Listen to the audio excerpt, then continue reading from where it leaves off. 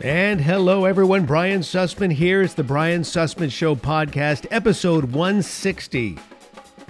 So glad you're with me. We're talking about the roots. We're talking about the intentions of the climate change movement, formerly called global warming, and prior to that, called global cooling. It's absolutely true. You know that. But I can't wait for this discussion to begin. In the meantime, I just want to remind you, Facebook, Brian Sussman Show. Brian Sussman Show on Facebook. For daily doses of inspiration, go to my Instagram page at Brian Sussman Show. And we do need to do some updating for you. We've had, of course, a slew of tornadoes hitting the deep south, parts of the Midwestern United States. I just have to let you know, while the climate change people are claiming this is a sign of climate change because we're having tornadoes during the winter months, it's quite common to have tornadoes during January, February, March. Of course, once you get into April, those are the spring months. So some are saying, well, these tornadoes, wintertime, but it's early. It's as if the seasons are changing on an earlier basis. That's all baloney. There are records on the books of vicious, deadly tornadoes taking place in the Midwest and the Deep South going back as long as we've been keeping records during these particular months. The tornadoes that occur this time of the year are a bit different. The wintertime tornadoes are a bit different in terms of their dynamics, but nonetheless, they can be incredibly deadly. It has nothing to do with global warming. And by the way, if you want to use tornadoes as an indicator of climate change or global warming or whatever, that's a bad place to go, because the frequency and intensity of tornadoes don't seem to match any climate change that they say is occurring. Matter of fact, we had some relatively dull, if you're a tornado researcher or tornado chaser, during these last few years where they say we have been warming, we've had some pretty dull years in terms of tornadoes. Same thing can be said with hurricanes. So there's no correlation. I know they like to make you believe there is, but there is not. But we've had these tornadoes, and our hearts go out to everyone who's been impacted by this. It's just awful. That's all you can say. It's terrible, but place your trust and your faith in the Lord. Don't trust in your chariots. Don't trust in your horses. Trust in the Lord God Almighty. Amen. Well, okay, let's continue with this series, Skyjacked. Why am I talking about the climate? It's because the climate is being used. We've been skyjacked. The climate debate has been weaponized. It's no longer a debate. You have all facets of the media working together, essentially, with a few outliers here and there. You have the United Nations and the World Economic Forum now that have formed a union back in 2019. They are one. You have all these elites from all over the world who are looking for a way to take over this planet. They want to change the economy. They want to change the morality. They want to change the way in which we live. Why? Because of something I talked about in the last two episodes of this podcast series, the laws of matter, crafted by Karl Marx and Frederick Engels. And at the end of the day, the laws of matter declare that people like us, left to our own devices, are going to ruin the planet and kill one another. The laws of matter also declare that there are people who have experienced a leap within a species, and they have better brains than everybody else. They're the elites, and they should be calling the shots. Certainly not a representative republic like the United States. That kind of democracy doesn't work. We need top-down. We need oligarchy. We need totalitarianism. We need something different. Great Reset. So before we can ever talk about the Great Reset, and before we can talk about other things that are happening right now in the world, including weather modification, which is very real, I want to get to the roots of the matter, because I like formulating a debate so that people can come together and reason. And we can have discussions with meaning. Persuasive discussions with meaning. That's my goal and aim of this podcast series. And I believe, getting back to my wife, This was really her idea. I was doing some other things. I had no intention of writing another book on this topic, and I believe she was prompted by the Holy Spirit, and she really wanted me to go down this road. So I'm doing it. I'm doing it. I hope that I can do it in a reasonable manner.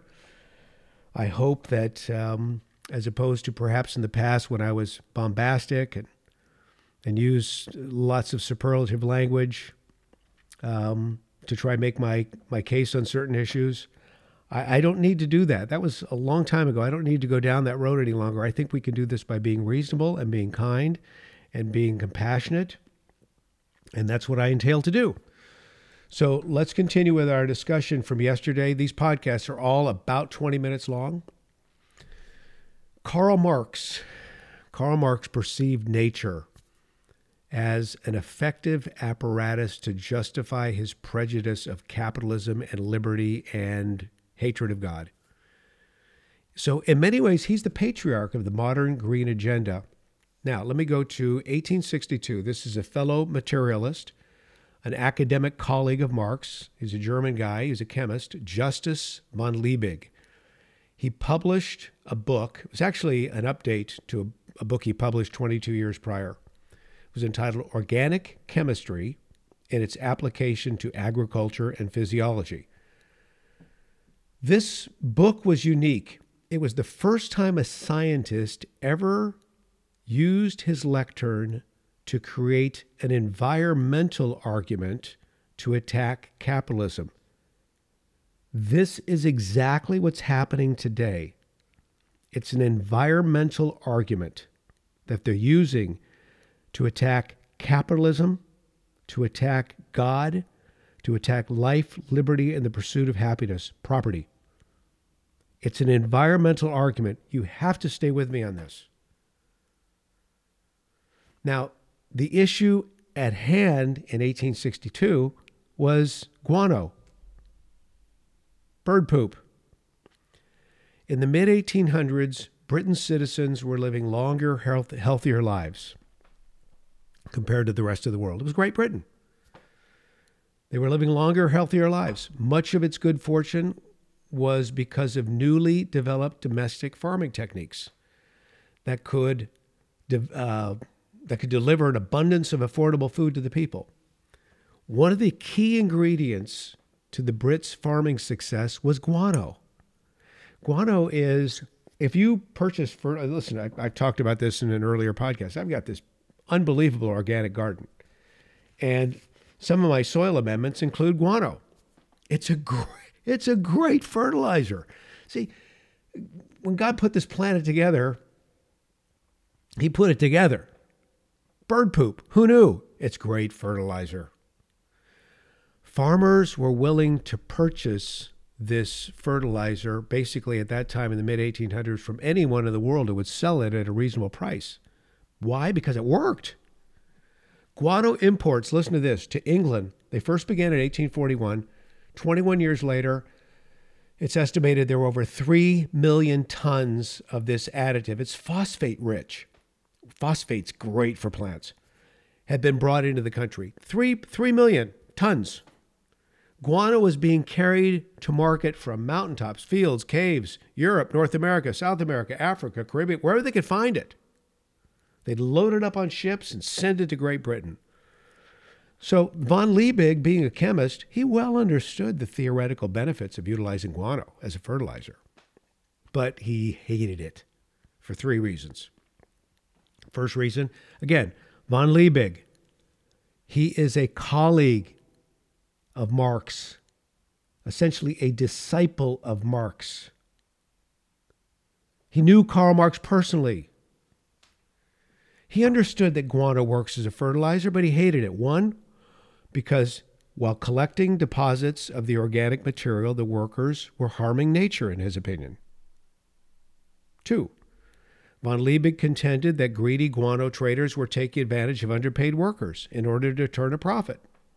3, he was angered that the crops benefiting from guano were growing at a rate that superseded nature's intention.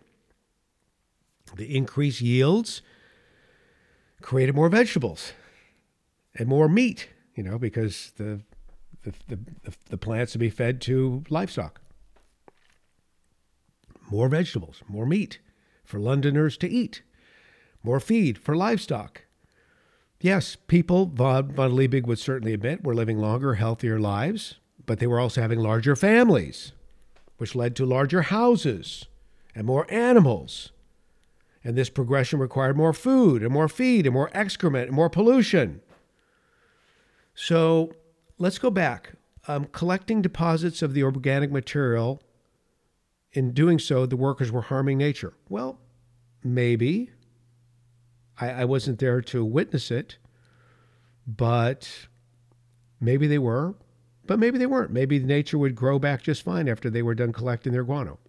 So I can't speak to that, but I do know that the guano could certainly have been harvested in a proper way to respect nature around it. That's not a big deal. That could be worked on. If that really was a problem, that could be worked on. Second, greedy guano traders were taking advantage of underpaid workers in order to turn a profit.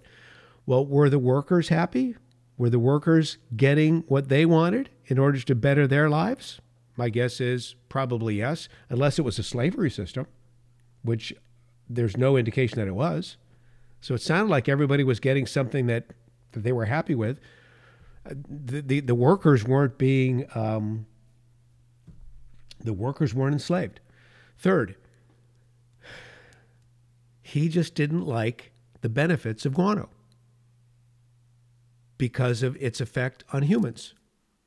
Because at the end of the day, these people hate humans. They just don't want the population to get larger. And I think there may be some jealousy or envy involved. What's jealousy is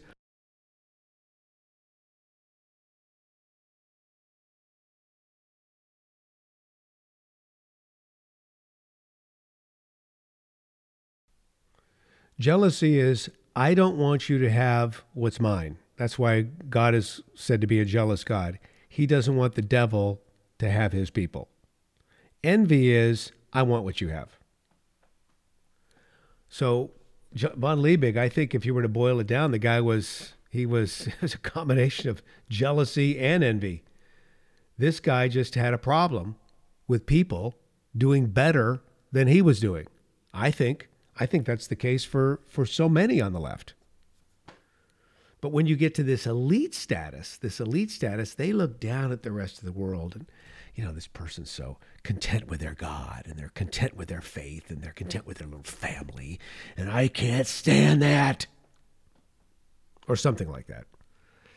But the bottom line is von Liebig described guano as being at the center of a robbery system. His words, fiery rhetoric. This is where all these environmentalists get it from. It started with von Liebig, a robbery system. And using variegated imagery, von Liebig said Great Britain's use of guano. Now again, this is the first environmental speech. Listen to the fiery language. That's why you want to know why so many of these environmentalists, so many of these climate change and global warming advocates, why their language is so just over the top, why Al Gore goes off at the UN and at Davos and is described by even the mainstream media as unhinged. It started with von Liebig. He said this: the use of guano deprives all countries of the conditions of their fertility. It has raked up the battlefields of Leipzig and Waterloo and Crimea. It has consumed the bones of many generations accumulated in the catacombs of Sicily, and now annually destroys the food for a future generation of 3.5 million of people. Like a vampire, it hangs on the breast of Europe and even the world, sucking its lifeblood without any real necessity or permanent gain for itself. Okay, is that over the top or what? Sucking lifeblood. Like a vampire. Consumes the bones, destroys food for future generations. This is the same type of rhetoric you hear from the progressives who are trying to tell us the climate is spinning out of control and it's your fault. And we've got to do something. We've got to do something radical like reset everything in the name of humanity. The template was written for this by von Liebig, a direct disciple of Karl Marx. For Liebig, just like so many today on the left, there is no compromise. This guy was the first fellow traveler with a physical science PhD to attack capitalism based on environmental standards. His shrill strategy was thoroughly vetted by Marx and eventually became the lever of choice for future socialists and communists who, like a henhouse full of little chicken littles, tried to convince the world the sky is falling. That's what they're running around. The sky is falling, the sky is falling, the sky is... Just like the little chicken little story, right? And it's all your fault. Karl Marx latched onto this so fast. Karl Marx, when von Liebig wrote what I just read to you, Marx was in the process of completing a signature work called Das Kapital. And Marx was impacted by von Liebig's book on organic chemistry, and he wrote a letter to Engels, his writing partner, Marx's writing partner Engels. He said, I had to plow through the new agricultural chemistry in Germany, in particular von Liebig, which is more important for this matter than all of the economists put together. He was saying Liebig has something here that we've got to dig into. Marx believed that the earth possessed what he commonly would refer to as natural wealth. And in Das Kapital, he described fruitful soil, waters teeming with fish, etc., waterfalls, navigable rivers, wood, metal, coal. He said, this is natural wealth, and humans do not have a right to any of it. Marx, like von Liebig, was convinced that such natural resources did not belong to man and could only be utilized if necessary for the absolute common good and without anyone garnishing a profit along the way. That's what Marx believed. Oh, just wait till I get to Vladimir Lenin, because for those of you who may have grown up in the former Soviet Union, you will resonate with what I have to say. But in Das Kapital, Marx went on to say, one of von Liebig's immortal merits is having developed, from the point of view of natural science, the negative, i.e. destructive side of modern agriculture. Regarding von Liebig's extreme criticism of the guano trade, Marx focused less on the cycle of secretions and more on the sheer economics. The British trade, he said, of guano exploited natural wealth, and in order to garner a surplus profit, the upper class was exploiting the lower class. That's the way he saw it. As crop yields expanded, natural wealth was further abused by farmers who gained higher profit margins. Shame on those farmers. They shouldn't be able to make any money in the eyes of Marx. They should not be able to make a profit off their crops, because the crops provided an overabundance of feed for livestock, which enabled the upper class farmers to reap further profits by raising more animals at less cost. This is how Marx and the progressives see the world. Unless they're at the top of the manufacturing / production heap, then it's okay. Like von Liebig, Marx also acknowledged that city dwellers were able to purchase more food at lesser cost, encouraging them to have larger families. Larger families required bigger houses built by more exploited workers. The urban population boom required more horses for transportation, more subsequent animal dung, which had to be removed from the cities and hauled to the dump by exploited, underpaid laborers. Marx perceived all of this as being nothing more than a vicious cycle perpetuated by a lust for profit. And here's what he said in Das Kapital: the increased exploitation of natural wealth by the mere increase in the tension of labor, power, science, and technology give capital a power of expansion. He further opined this, and I'll wrap it up. All progress in capitalistic nature is a progress in the art not only of robbing the laborer, but robbing the soil. And all progress in increasing the fertility of the soil for a given time is a progress towards ruining the lasting sources of that fertility. The more a country starts, get ready for this, the more a country starts its development on the foundation of modern industry, like the United States, for example, the more rapid is this process of destruction. These elites that meet at Davos, these elites that meet every day at the United Nations, these elites who have found themselves in places of power, governmental power, and bureaucratic power in the United States of America believe this: the United States is destroying the world. And it's got to be stopped. And we've got a hook. It's called climate.